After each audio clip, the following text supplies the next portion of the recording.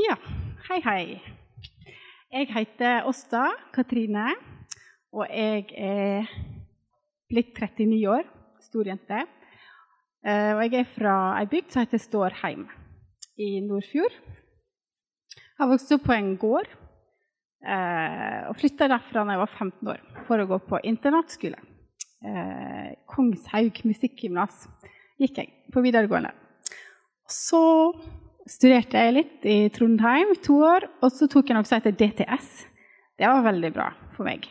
Og der traff jeg mannen min, Sigmund. Og så studerte jeg litt til i Bergen, musikkterapi. Så ble jeg musikkterapeut, og så da hadde vi giftet oss, jeg og Sigmund, og så bosatte vi oss på Askøy, utenfor Bergen. Så jobbet litt som musikkterapeut på sånn alderspsykiatrisk sykehus. Og så bestemte vi oss for å flytte til Tyrkia med ungdom i oppdrag. Og bo der som misjonærer. Og det gjorde vi i 8,5 år. Og vi kom hjem for litt over 1 år siden. Ja, vi har 5 barn, sier jeg. 5 barn. Så jeg veldig rik, kjenner meg veldig rik. Velsignet. Og det jo intenst å ha 5 barn, og overveldende, og alt sånn. Men Gud god, og han hjelper oss, sant, Marianne, til å klare å stå i det som han står i. Så i dag skal jeg føler meg veldig beæret at jeg skal få lov å dele med dere i dag. Og jeg ingen teolog, det må jeg bare først og fremst få sagt, at det ikke jeg. Men jeg Åsta, og Gud har gitt meg noe til dere i dag, tror jeg. Ja. Det skal handle om trøst, faktisk. For det brevet til menigheten i Smyrna også kalt trøstens brev. Det en trøst Gud gir til den menigheten. Så det skal vi se på. Og i den sammenheng, før vi begynner å grave inn i det, så vil jeg lese Salme 84. Den salmen har betydd masse for meg og for oss, egentlig, når vi bodde i Tyrkia. Salme 84. Jeg begynner i vers 5. Salig de som bor i ditt hus. De skal stadig love deg. Salig det menneske som har sin styrke i deg. De som har sitt hjerte vendt til de jevne veier. Og så kommer det om trøst, egentlig. Når de vandrer gjennom Tåredalen, gjør de den til en kildevang. Det et rart ord egentlig, en kildevang. Men det noe positivt, det en kilde, sant, der du kan finne vatten. Og tidlig regn dekker den med velsignelse. De går fram fra kraft til kraft. De trer fram for Gud på Sion. Så synes det så fint det som står der, at når de vandrer gjennom Tåredalen, sant? Når vi vandrer gjennom ting som vanskelig, så snur Gud det til å bli noe bra, positivt. En kildevang. Jeg har fått en sånn her, jeg. Ja, så vi har kommet til Smyrna, det det vi skal snakke om i dag. Siste søndag snakket Katti om Efesos. Det var kjempebra. Jeg skal bare klikke meg videre her. Det sikkert det jeg skal peke på. Skal vi se. Smyrna. Ja, vi kan se på dette senere. Ok.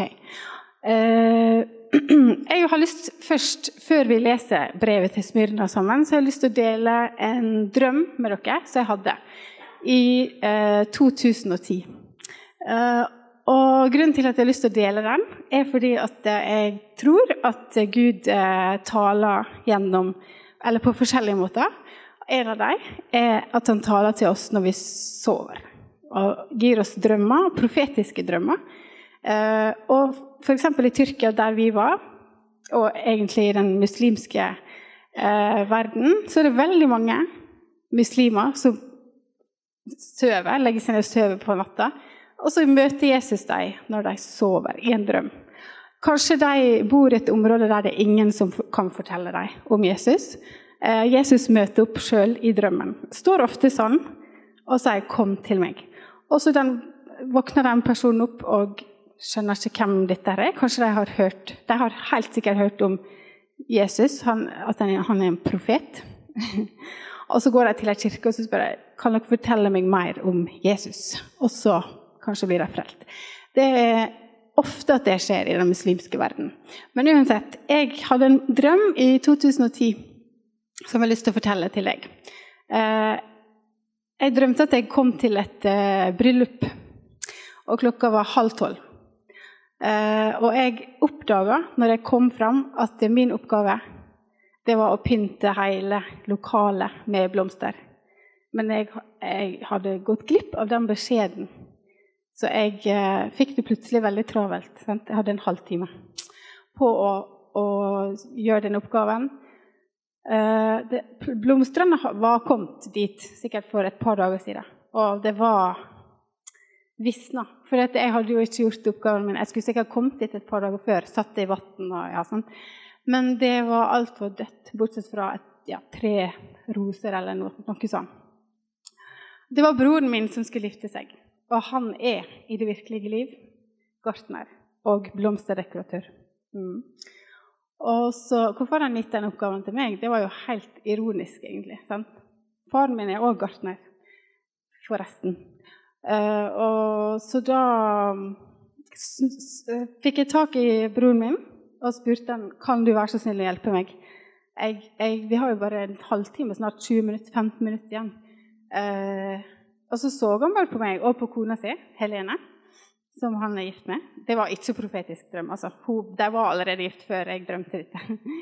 Men, og så de på hverandre, og så sa de, det ristet på hodet sånn. Men så sa de, men det går bra. Men vi har ikke tid, så vi må bare sette i gang bryllupet uten blomster. Ja. Så klokka ble 12, og bryllupet startet. Og det var fantastisk fint. Det var kvitt, og det var så vakkert da. Men det var ingen blomster. Så der sluttet drømmen min. Og så våknet jeg, og skjønte den morgenen, det var en søndag morgen, så skjønte jeg ingenting av det jeg hadde drømt. Jeg trodde bare det var en rar drøm. Snakket litt med Sigmund om det når vi åt frokost, og så gikk vi på søndagsmøte. Og så, når jeg satt meg ned, jeg satt cirka der i salen, liksom. Hun stod her, jeg husker det veldig godt som det var i går. Og så kjente jeg bare den hellige ånd var her. Og så begynte jeg å gråte. Og så begynte hun å prate. Og så snakket hun om bryllupet i himmelen. Ja. Og leste fra Matteus, ganske sikker på, der det står, samler deg ikke skatter på jorda, men i himmelen. Og også i forhold til det med bryllupet i himmelen, at vi forbereder oss til det som skal skje. Sant? Det ble veldig sterkt for meg, og hele den talen så bare hulkegrein ikke, men jeg følte at Gud, altså han traff meg helt rett i hjertet, og jeg følte at han talte rett til meg. Det er en sånn unik opplevelse jeg ikke har hatt siden heller. Så det vil jeg bare dele, og så vil jeg synge en sang til dere på slutten av denne talen. For jeg skrev en sang etterpå den opplevelsen som jeg har kalt Flowers at the Table, til Jesus, sant? Så tenker jeg at vårt liv her på jorda, det vi gjør, har en konsekvens, sant? Inn i evigheten. Ja. Så bare la det liksom ligge der litt, og så skal jeg synge den sangen på slutten. Skal vi se. Ja, da skal vi til Tyrkia. Tyrkia, Izmir, ser dere kanskje, helt til venstre der. Den har sikkert ikke sånn, ja, peiketing. Men Izmir, der bodde vi. Og det det som gamle Smyrna. Det den byen som heter gamle Smyrna, det den byen. Izmir. Og det ligger ved Middelhavet, 6 mil nord for Efesus, som vi snakket om sist søndag. Og denne byen har da over 4 millioner innbyggere. Så du kan tenke deg, det på en måte Norges befolkning samlet der i en by. Det masse folk, masse bygninger og fantastisk fin by. Ja, det ofte jordskjelv der. Altså, tyrkerne jo vant til jordskjelv. Det siste jordskjelvet var, altså litt sånn store skjelvet i Smyrna, var jo, det var ikke så lenge før vi flyttet da i 2020. Bare noen måneder før vi dro hjem. Og da det sånn at disse skyskraperne, de står sånn og vaier når det jordskjelv. Det skikkelig ekkelt. Og en del av de kollapset, for det var dårlig bygd. Så, ja. Smyrna. Smyrna en av de eldste bosettingene ved Middelhavet, med spor av bosettelse fra år 3000 før Kristus. Så det en skikkelig gammel by. Det var en veldig vakker by. Den ble kalt Asias ære, og var veldig praktfull, og hadde masse sånn velordnede gater, vakre tempel, og en ypperlig havn. Det jo en havneby nå også. Svær havn.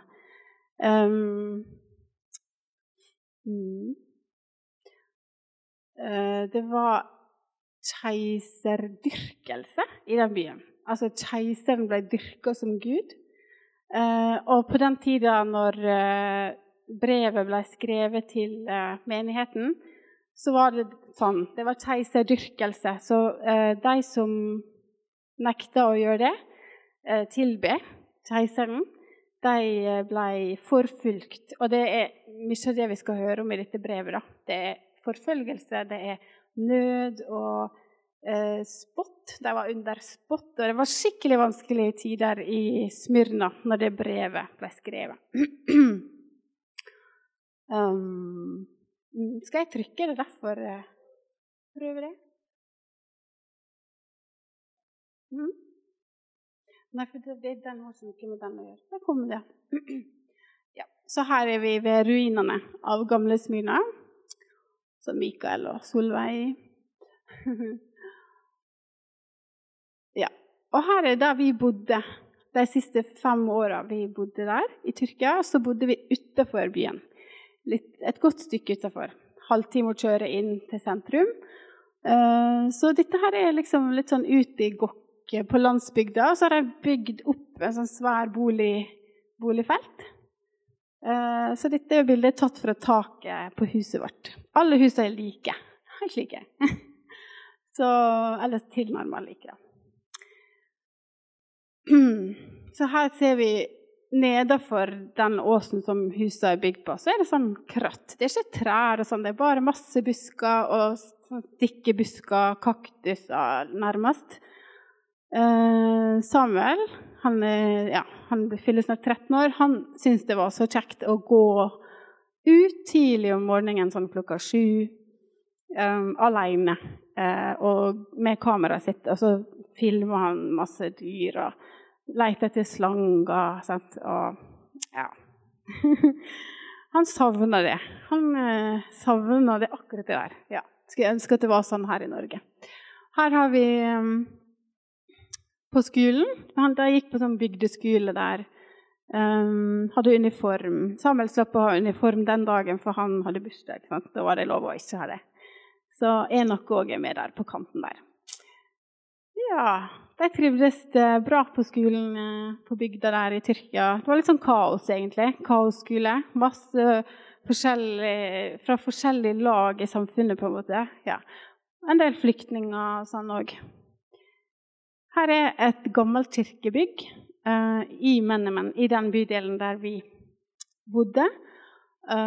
Gammel ortodoks kirke, 200 år gammel, sier de. Og der fikk vi ha kristne møter.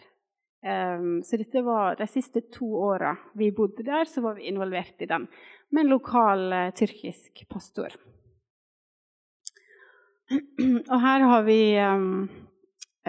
hadde en sånn mini-DTS på et kristent leirsted, som utenfor Izmir. Så her litt av, ja, det den gjengen da, så tok DTS, mini-DTS.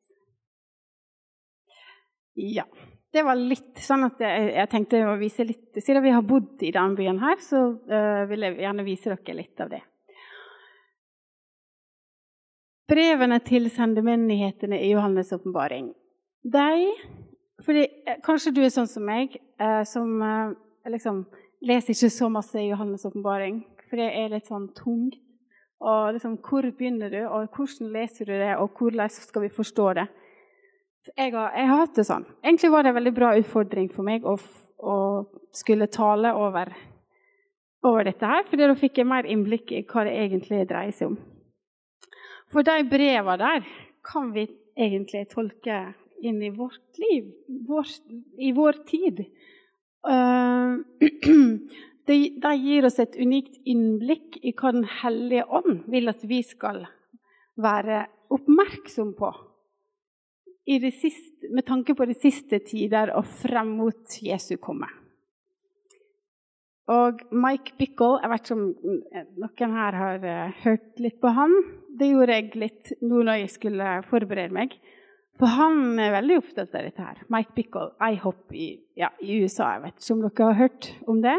Men han mener at de 7 menighetene liksom standarder på hva den hellige ånd vil at ledere og menigheter skal være og omfavne.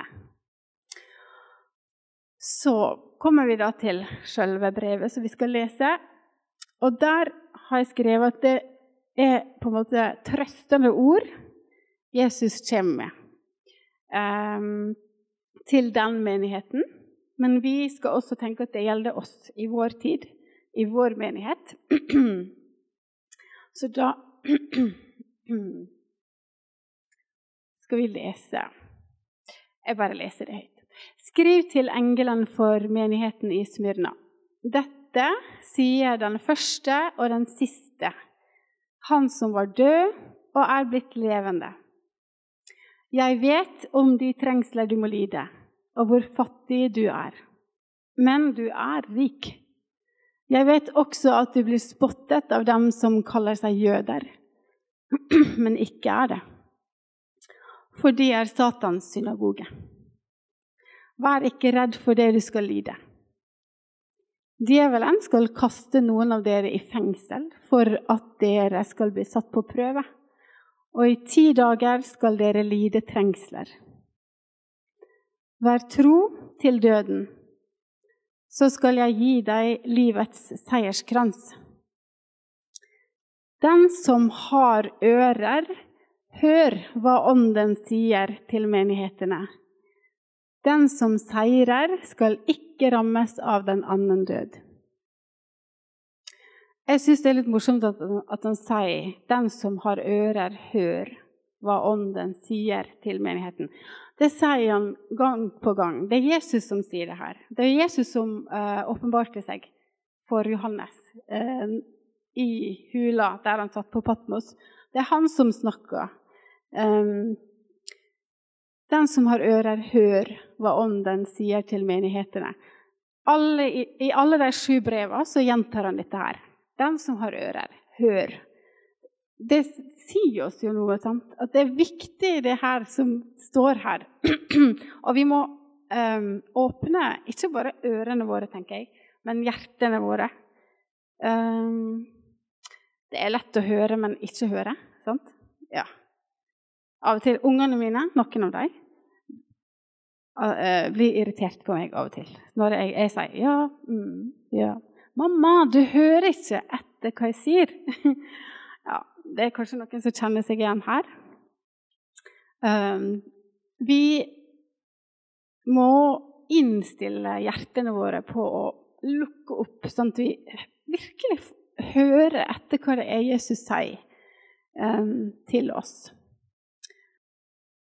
Jeg synes det med seierskrans litt sånn interessant. At vær tro til døden, så skal jeg gi deg livets seierskrans. Og det akkurat som det på en måte noe litt sånn ekstra vi får, hvis vi tro til døden. Vi frelst av nåde, sant? Vi frelst, alle frelst av nåde. Men om du tro til døden, skal jeg gi deg livets seierskrans. Dette det et stort tema, føler jeg da. Men vi skal se litt nærmere på det, litt senere. Så hvis vi deler det opp i vers for vers, det egentlig en veldig kort tekst, 4 vers bare.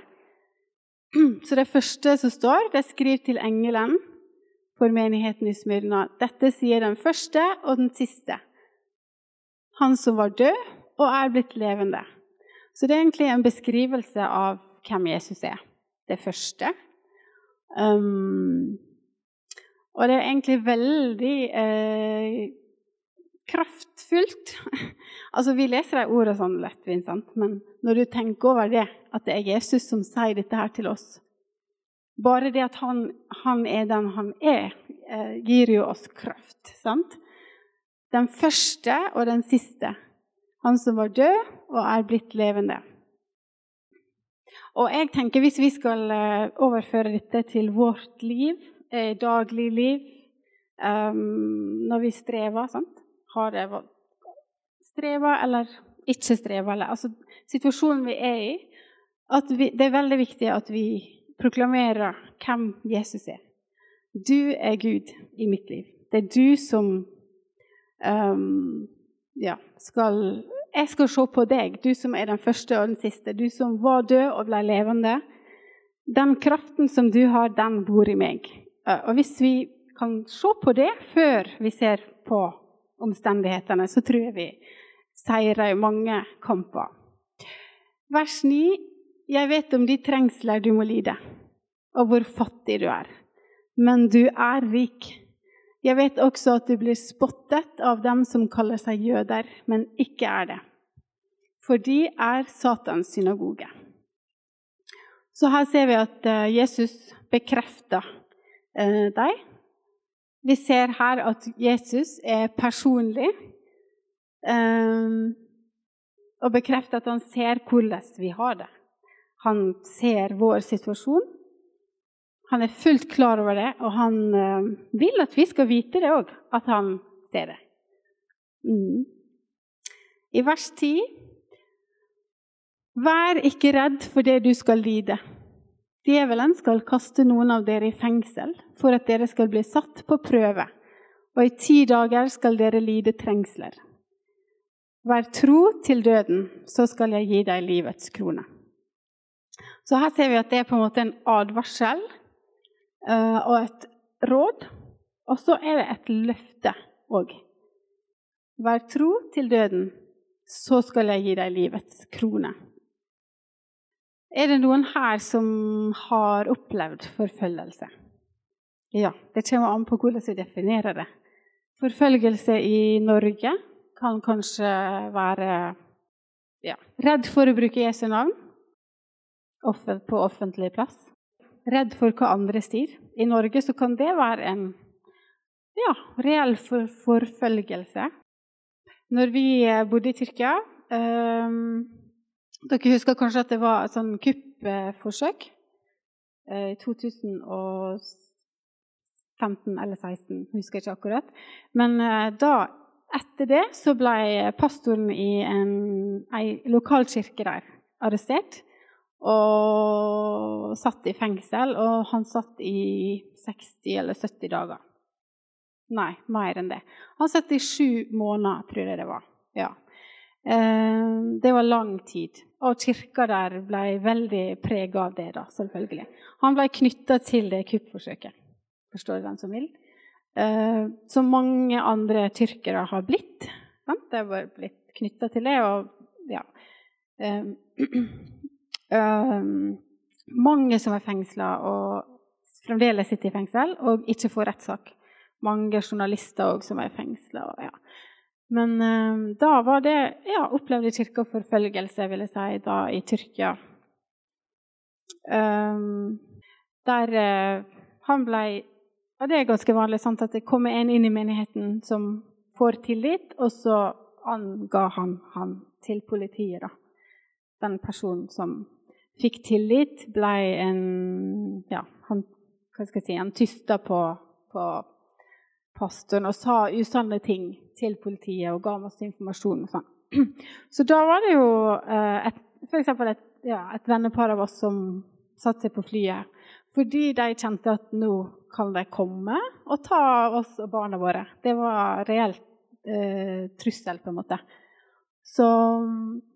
Så vi opplevde ikke det sånn helt konkret på kroppen, annet enn at ja, vi burde ikke snakke på telefonen om dette her, eller vi burde ikke nevne navn og ja, sånne ting. Men kanskje si at vi opplevde forfølgelse på det planet som pastoren opplevde.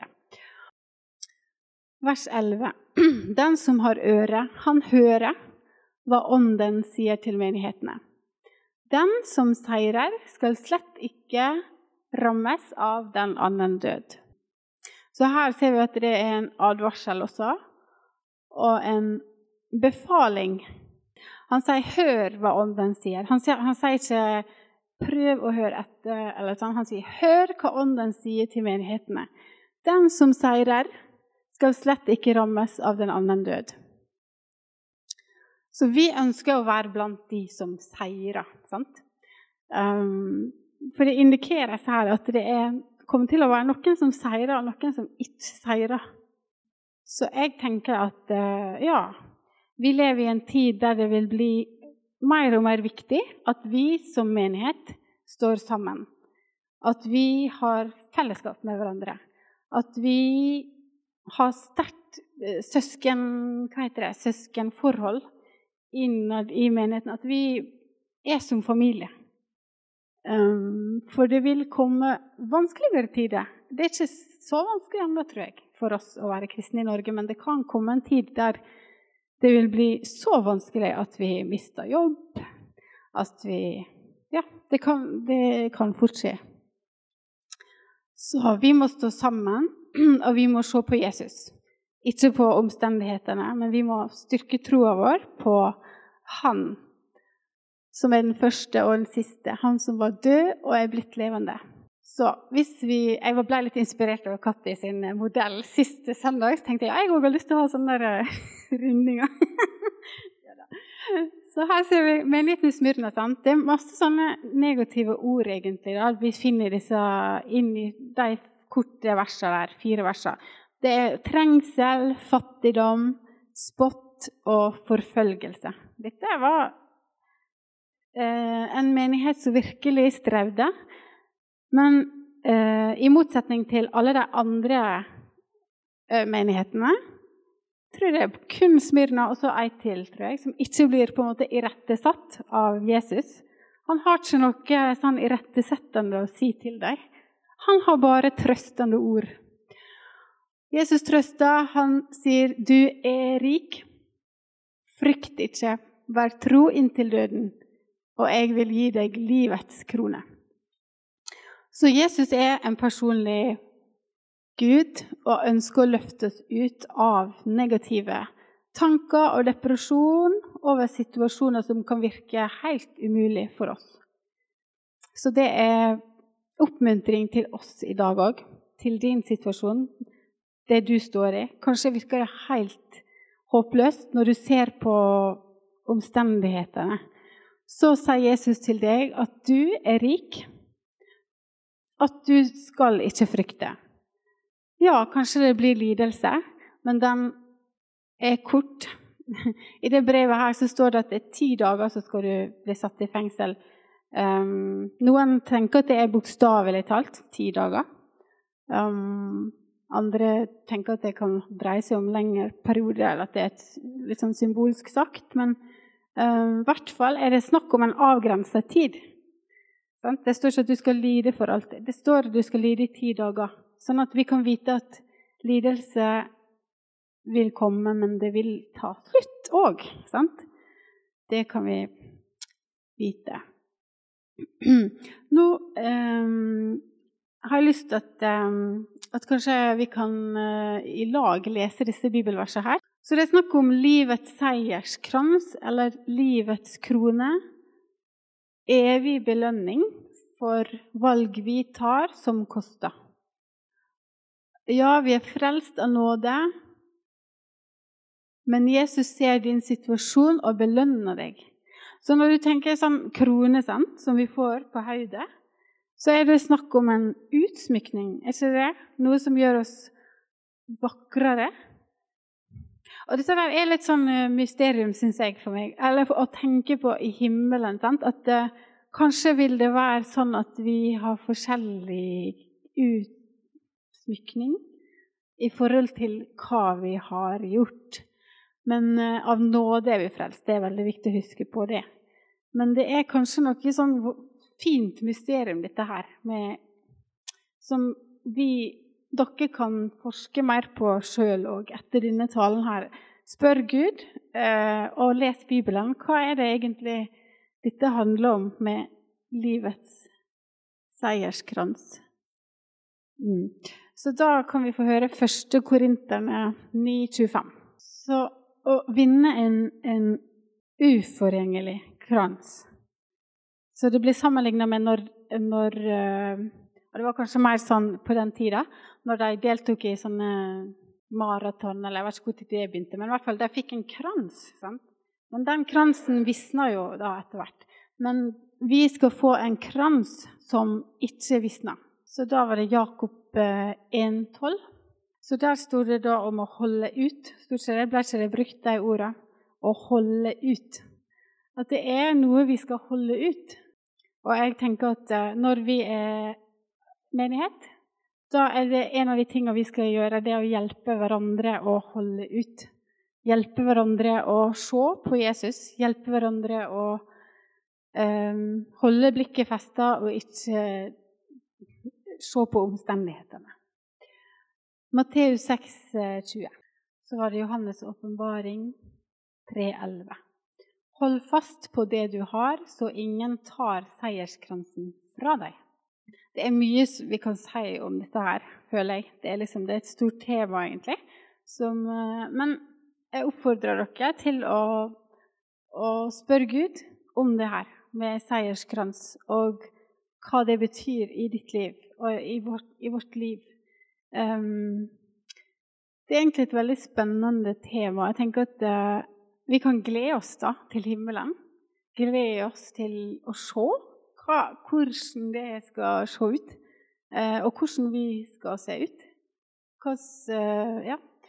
Spørsmålet mitt til deg da for det å la seg trøste, det ikke så lett egentlig, synes jeg, og kanskje du har det sånn også, at vi klarer oss selv. Det ikke så lett å ha et sånt forhold til Jesus, føler jeg, at jeg lar meg trøste av han. Men i det brevet til Smyrna, så det jeg føler det handler om at Jesus trøster, og vi må ta imot trøst. Lar du han trøste deg når du går gjennom utfordringer? Har vi tid egentlig? Setter vi oss ned og lar Jesus trøste oss? Hvordan ser det ut egentlig for deg å la Jesus trøste deg? Jeg tenkte på det da når jeg trøstet for eksempel vår yngste sønn. Han jo 4 år, og dette slår seg, kommer og springer og griner, og når jeg trøster han, eller vi trøster han, så har det jo en effekt, sant, på barnet. Han roer seg ned, som regel. Det hender jo at det utrøstelig, sant? Da kan man liksom gjøre det man vil, men det hjelper ikke. Men som regel så roer han seg ned, vil gjerne være nær, og så går det bra. Så fortsetter han å leke. Jeg tenker at det gjør noe med relasjonen vår, at han får trøst. Sant? Han kjenner tillit til mamma eller pappa, og båndet mellom oss blir sterkere, tenker jeg. På samme måte så tror jeg at når vi lar Jesus trøste oss, så den kjærligheten som vi snakket om sist uke, den første kjærlighet til Jesus. Da var det snakk om at menigheten i Efesus hadde glemt den første kjærlighet, og Jesus irettesatte deg og sa, du har glemt. Den første kjærlighet, det meg, sa Jesus. Kom tilbake. Når vi lar Jesus trøste oss, tenker jeg at vårt bånd blir sterkere, og kjærligheten vår til han blir sterkere. Så min oppfordring til deg og meg i dag at vi skal la Jesus trøste oss. Ikke klare selv, ikke være sånn sterk og skal klare dette her selv, men stoppe opp. Kanskje sette seg ned med en kaffekopp, eller hvis det gjør det lettere for oss. Sette oss ned og liksom si, Jesus, nå trenger jeg deg, at du trøster meg. Kom og trøst meg. Og så var det da det siste. Hva tenker du om livets seierskrans og livets krone? Og det spørsmålet ønsker jeg at vi skal tenke litt på, den veka som ligger foran, og hva det betyr for oss. Så synes jeg dette her var så bra. Jeg fant noe på nettet i forhold til det som står om den som har ører, hør hva ånden sier til menigheten. Og så leste jeg gjennom også. Og så jeg hvem som hadde skrevet, det var Alf Magnus, og han leder i UiO. Jeg synes det var litt morsomt da, for vi har vært i UiO. Jeg synes det var så bra skrevet. Historien vil bli brakt til en avslutning, og det av et menneske. Ikke ved å trykke på en atomknapp, men ved å åpne en bokrull i himmelen. Der står alle begivenheter i forbindelse med enden nedtegnet. Når dramatikken topper seg, vil Jesus komme tilbake til jorden for å ta kontrollen over avslutningen. Slik det kristne håp. Jesus vil ta makten. Den Jesus som ble tatt opp til himmelen den samme som skal komme tilbake for å regjere. I den lille tid som gjenstår før dette skjer, har mennesker muligheten til å åpne sine hjerter. Spesielt vi som kaller oss kristne trenger en skjerpet lydhørhet nå. Den som har øre å høre med, han hører hva ånden sier til menighetene, sa Jesus.